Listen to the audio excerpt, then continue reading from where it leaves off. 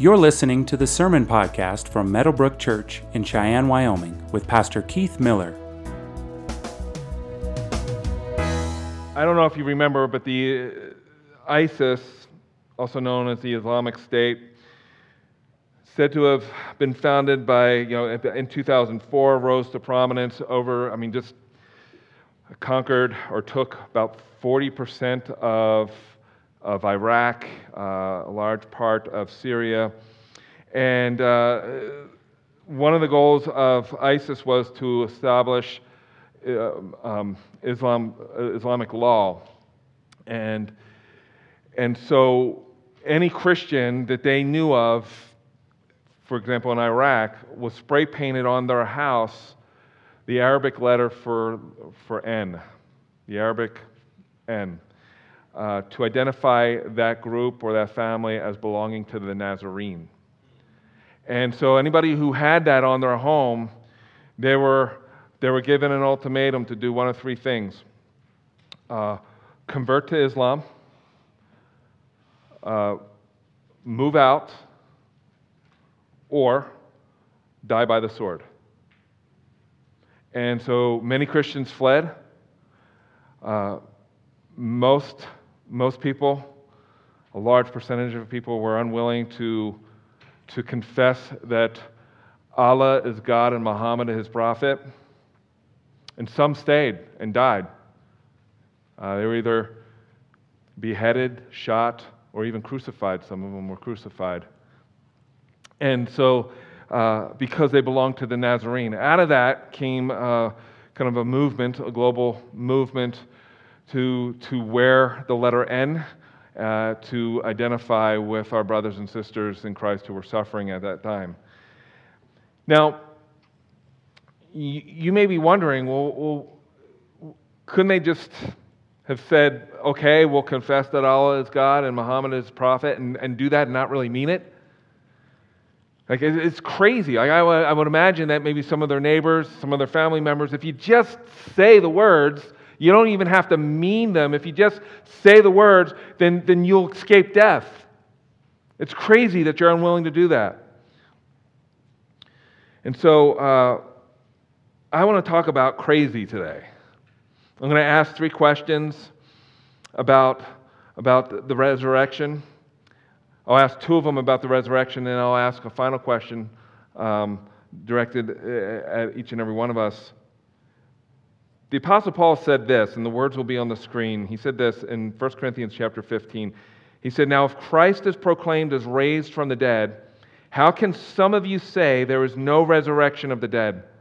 But if there is no resurrection of the dead, then not even Christ has been raised. And if Christ has not been raised, then our preaching is in vain, and your faith is in vain. And Christ has not been raised, your faith. And if Christ has not been raised, your faith is futile, and you are still in your sins. If in Christ we have hope in this life only, we of all people are most to be pitied."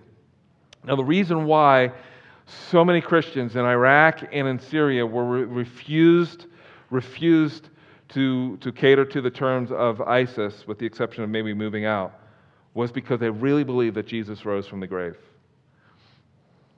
And so I'm going to ask, the first question I'm going to ask is this, is what is the craziest thing that Jesus did? What's the craziest thing that Jesus did? Jesus died on a cross. Every historian acknowledges that Jesus died on the cross. He died on the cross. There was a Roman soldier that was there who, to make sure that he was dead, took a spear and he thrust it through Jesus' body, his side, and into his heart, probably also penetrating his lung, to affirm that he had died. His body was wrapped and then buried in a tomb where a great stone was rolled in front of the entrance to seal the tomb shut. That happened. The religious leaders were paranoid. They thought because of some things that Jesus said multiple times throughout his life, he said, "I will die, I will be handed over, I will die, and on the third day I will rise from the grave." So the religious leaders who hated Jesus, they wanted to make sure that there were guards outside the tomb who would make sure that the tomb was not robbed. And to develop whatever conspiracy that theory that threatened them. On the first day of the week, Mary Magdalene and two of her friends visited the tomb and found it open. I said this in the first service, I'll say it again. Somebody said to me once that the Bible is a male chauvinist book. And my response to that person is, clearly you have not read the Bible. Because if you were creating a story, if you were just fabricating a story, if you're just inventing this story that Jesus rose from the grave, in first century Palestine, you would not have as your first witnesses women. In fact, when the women went back and they said, hey, the tomb is empty, guess who didn't believe them? The disciples, right? So on the first day of the week, which was Sunday, Mary Magdalene and two of her friends visited the tomb and found it not only open but empty. And because people just don't rise from the grave, there have been a handful of conspiracy theories that have been thrown out there. And the empty tomb proves all of them wrong. Jesus' body could not have been stolen because there were guards standing watch to make sure it wouldn't happen. It was punishable by death to let somebody come and steal that body. That's why the guards were afraid.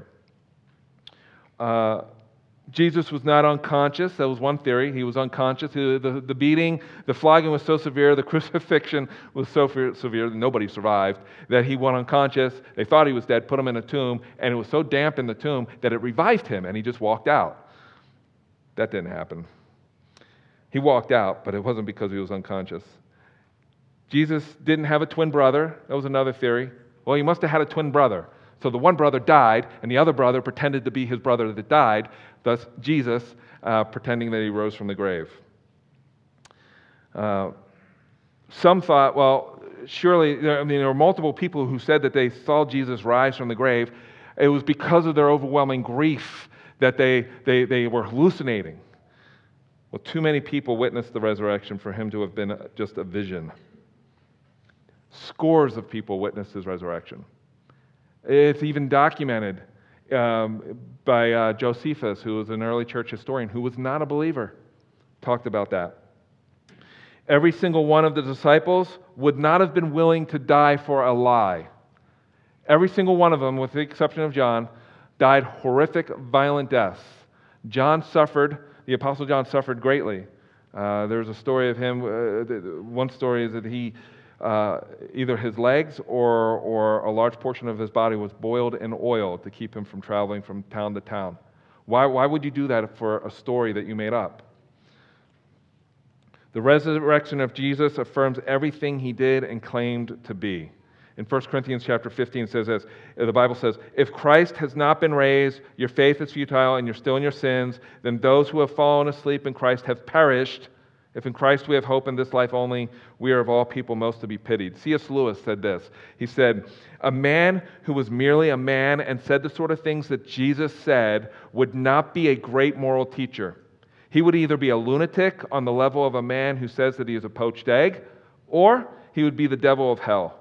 You must make your choice. Either this was and is the Son of God, or else a madman or something worse. You can shut him up for a fool, or you can fall at his feet and call him Lord and God, but let us not come with any patronizing nonsense about his being a great human teacher. He has not left that open to us. The craziest thing that Jesus ever did, he rose from the grave. Think about it. Those of us who believe in Jesus believe that he was born of a virgin. He lived, and those of you who call Meadowbrook your church home, you hear me say this often. He lived a perfect life, a life we could never live. He died on a Roman cross. He was executed. And on the third day, he rose from the grave. The world hears that, and they say, that is the dumbest thing I've ever heard. And the Bible even acknowledges it. It says it's foolish. The cross is foolish to those who are perishing. And so it is the craziest thing Jesus ever did. But the tomb is empty. He walked out of the tomb. He rose on the third day. Which leads me to the second question. What was the craziest thing Jesus ever said? What was the craziest thing Jesus said? He said a lot of crazy things. Like after he fed thousands of people miraculously with some kid's lunch box, right? He said to them, I am the bread of life. Whoever comes to me shall not hunger, and whoever believes in me shall never thirst. After a woman who was caught in adultery was dragged from her bed into the middle of the streets to be stoned to death by an angry mob, which begs the question, where's the guy? He was just as guilty, but they drug the woman out. That's why you wouldn't have women as your witnesses. The way that first century Palestine looked down upon women is staggering. This woman was dragged out into the street, and Jesus said, let him without sin among you be the first to throw a stone. And then he said, after that, I am the light of the world. Whoever follows me will not walk in darkness, but will have the light of life. That's crazy. That's crazy he would say that. After the religious leaders got angry at Jesus for healing some guy who was born blind, like they called the guy in and they said, hey, were you really blind? And the guy said, yeah, I was born blind. Everybody knows I was born blind. I asked my mom and dad. I was born blind. And all I know is Jesus healed me. And the religious leaders were angry that, one, the guy was healed, and two, that he was healed on their holy day, or the Sabbath. And they kicked the guy out. They said, you're no longer welcome to worship here. Jesus said after hearing that, he said, I am the good shepherd. The good shepherd lays down his life for the sheep. And another crazy thing Jesus said came just before he raised his friend from the grave. There was a guy by the name of Lazarus who died. And he was 4 days in the tomb, 4 days in the grave, and Jesus came to the funeral or the memorial service. Everybody was crying and they were weeping. And just before he raised Lazarus from the grave, he said, I am the resurrection and the life. Whoever believes in me, though he die, yet shall he live. And everyone who lives and believes in me shall never die. That's pretty crazy to say something like that. But I don't think any of those were the craziest things that Jesus ever said. The craziest thing I think Jesus said was the statement that he made, the answer that he gave to a guy by the name of Caiaphas, a high priest who wanted to find some way to get Jesus murdered, or at least get him to be quiet forever. Caiaphas, a high priest, very religious guy, asked Jesus, tell us, are you the Christ? Are you the one, that was promised, to us? Are you him? And Jesus said to him, he said, you have said so, but I tell you from now on you will see the Son of Man seated at the right hand of power and coming on the clouds of heaven. That's the craziest thing, in my opinion, that Jesus ever said. Well, why is it crazy? Because he was saying, I am the guy that the prophet Daniel, hundreds and hundreds of years ago, prophesied about in Daniel chapter 7, verses 13 and 14. I'm him. I am the Son of Man that's going to come on the clouds of heaven, or in the clouds of the sky. I'm that guy. Daniel chapter 7, verse 13. JB read it for you. I want to read it again. He says, I saw in the night visions, and behold, with the clouds of heaven, there came one like a son of man, and he came to the Ancient of Days, that's God, and was presented before him, and to him was given dominion and glory and a kingdom, that all peoples, nations, and languages should serve him. His dominion is an everlasting dominion, which shall not pass away, and his kingdom one that shall not be destroyed. Now, if you want to find out more about the book of Daniel that's in the Old Testament, I'm preaching through that on Sundays. You just come back on Sunday and you can find out more about it. But let me just help you understand why I think this was the craziest thing that Jesus said. In Daniel chapter 7, just before verse 13, in those first 8 verses, we're told that there are some kingdoms that would come. So here's what we're told. Daniel had this dream, and he sees these crazy things in his dream. He sees these great beasts, these creatures. The first great beast came out of the sea, and it represented Babylon, the empire, the Babylonian Empire. The second beast was a bear. It's kind of lumpy. It represented 2 empires that came together, the Mede and Persian Empire. The third great beast was like a leopard with 4 wings that represented the Greek Empire. What's crazy about that is that Daniel was written long before Greece was an empire, before Alexander the Great.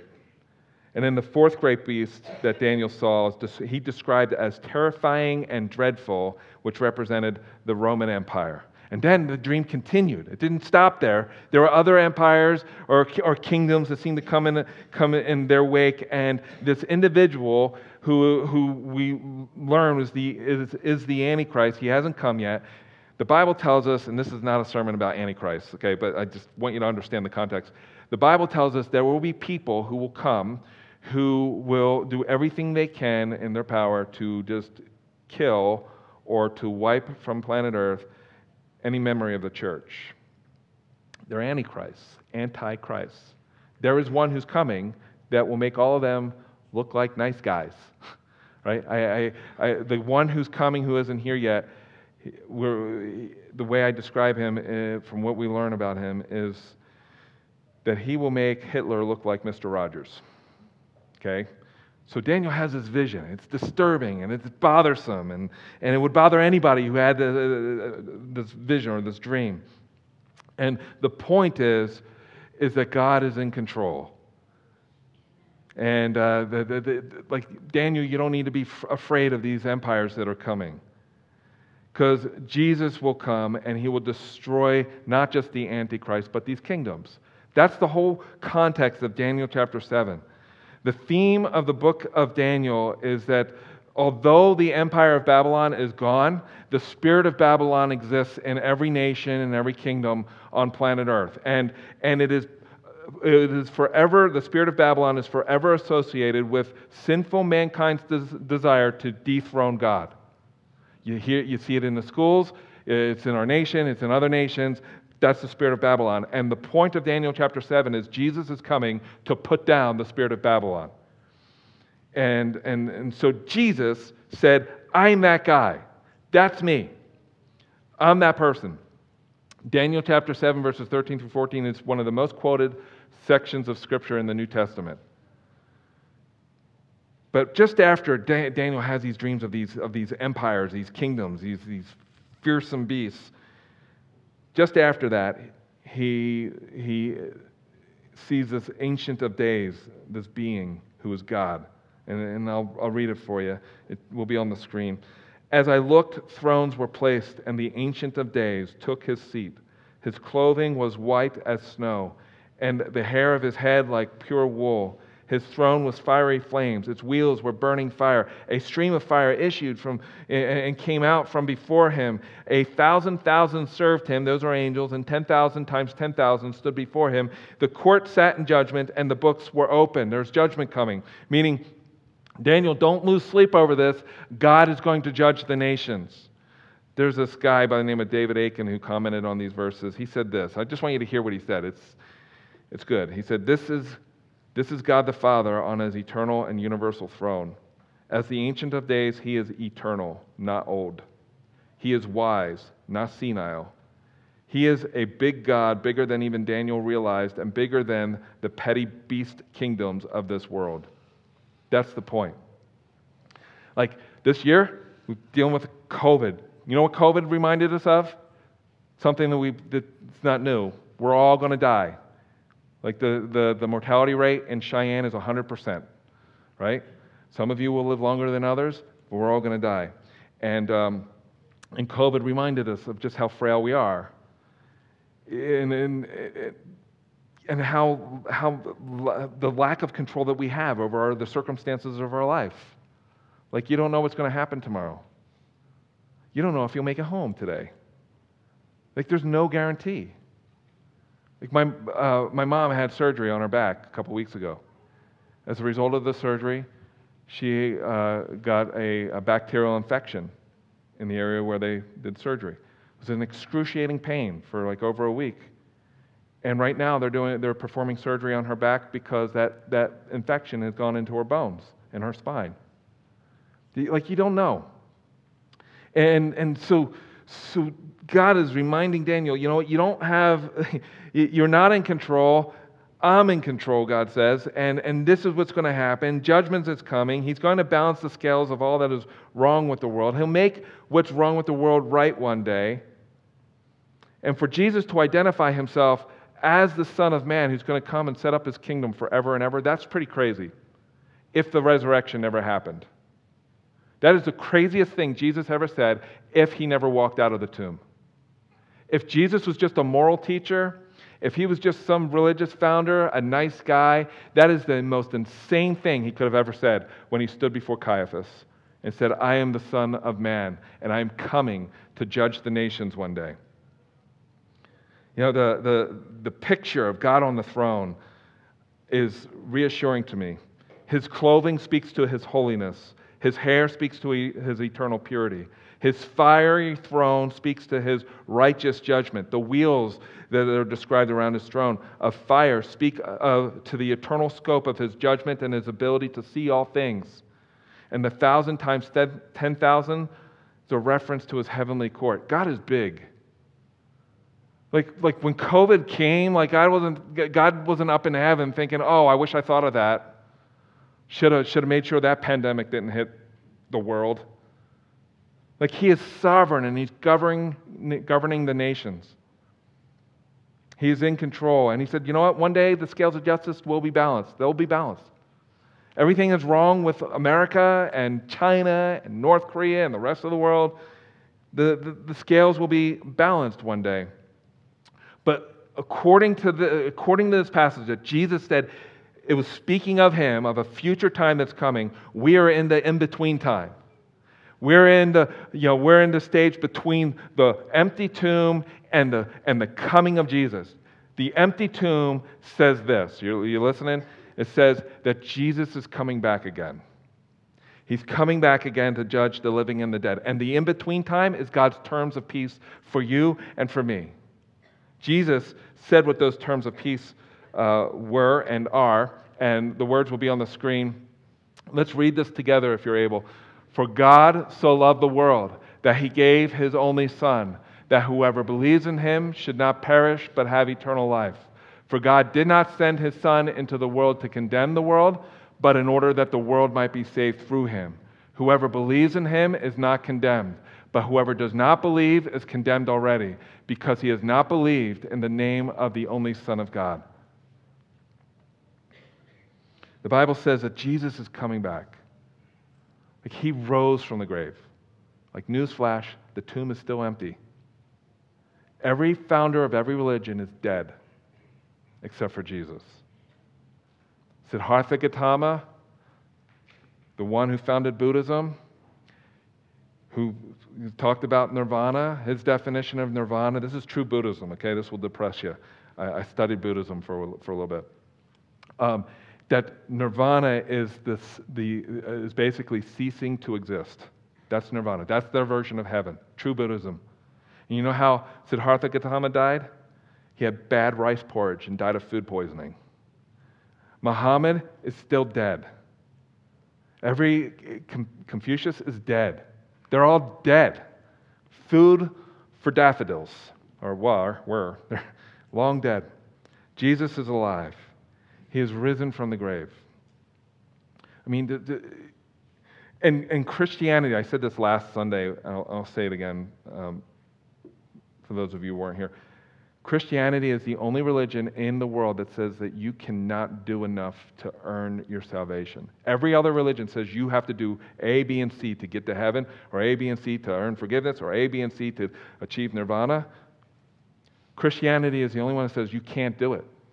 That's why God did it for you through his Son Jesus. And he rose from the grave, validating everything that he claimed to be. The Bible says that he's coming back. He's coming back.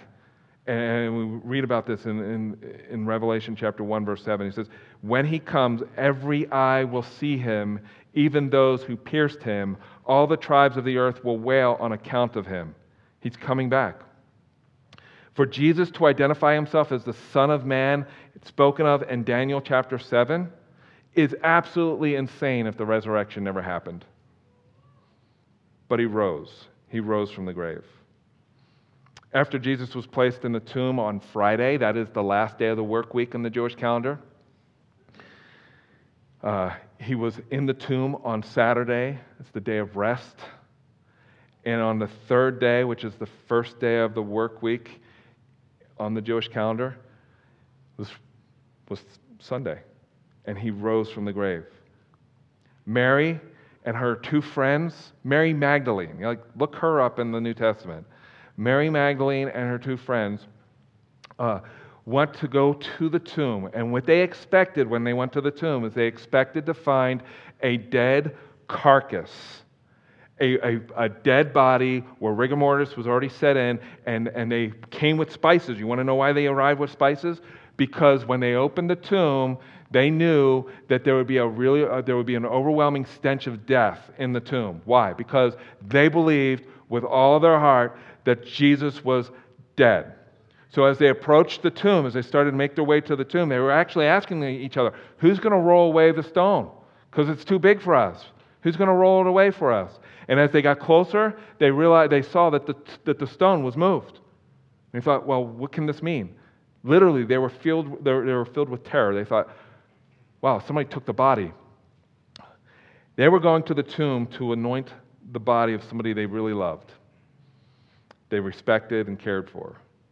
When they walked into the tomb, they found that the body was not there. Instead, there was a young man dressed in white who said to them these words, "Do not be alarmed. You seek Jesus of Nazareth who was crucified. He has risen. He is not here. See the place where they laid him? But go, tell his disciples and Peter that he is going before you to Galilee. There you will see him just as he told you." He's risen from the grave. And the Bible says that they ran out of the tomb, just petrified. I'm like, who rises from the grave? Well, Jesus does. Jesus told them he was going to do it multiple times. And they just didn't hear that every time he said it. They didn't hear that part of the story. Jesus rose from the grave. Like I said earlier in the message, if you're writing this story, if you're creating a story, if this is just something you're making up, women aren't going to be your first witnesses. And Mary Magdalene, especially, she would not be your first witness. And we learn from the Gospel of John, she was the first one to touch Jesus' resurrected body. You just don't make that stuff up. And this leads me to the last question. This is brief. What is the craziest thing you can do? What's the craziest thing you can do? Here's the craziest thing you can do. The craziest thing you can do is, in light of the fact that Jesus rose from the grave, the craziest thing you can do is just totally forget about everything that you heard this morning and leave indifferent about what Easter means, what Resurrection Sunday means. Jesus rose from the grave. It doesn't matter how you feel about it. It doesn't matter what you think. It doesn't matter if you think it's true or not. The fact of the matter is it's true. It happened. And Jesus is coming back, and he's going to judge the living and the dead. And God's terms of peace is now. And he says, come to me. Come to me. And the way you come to me, the way that you receive the forgiveness of your sins is by believing that Jesus was who he claimed to be, that he lived the life that you could never live, a perfect life. He lived on your account, and he went to a cross to experience the wrath of God that you deserved and that I deserved. And on that cross, he stood in your place and in my place and died. And on the third day, after he was buried, he rose from the grave, validating everything that he claimed to be and validating what he accomplished on the cross. The craziest thing for you to do is to leave here not believing that. The Bible says that when you die, immediately you face judgment. The Bible says that all of us are born sinners and that we are born alienated from God and that we need to be reconciled to him. Every single one of you, including myself, is guilty of sinning against God. And the punishment that we deserve is hell. And Jesus did that in your place on the cross. He took that upon himself on the cross. Jesus' statements, what he said about himself, what he said to Caiaphas is only crazy if he didn't rise from the grave. Jesus' disciples witnessed his resurrection along with scores of other people. The impact of Jesus' resurrection has been felt by countless millions. The power of his resurrection has been seen in the countless thousands and thousands of lives that have been changed.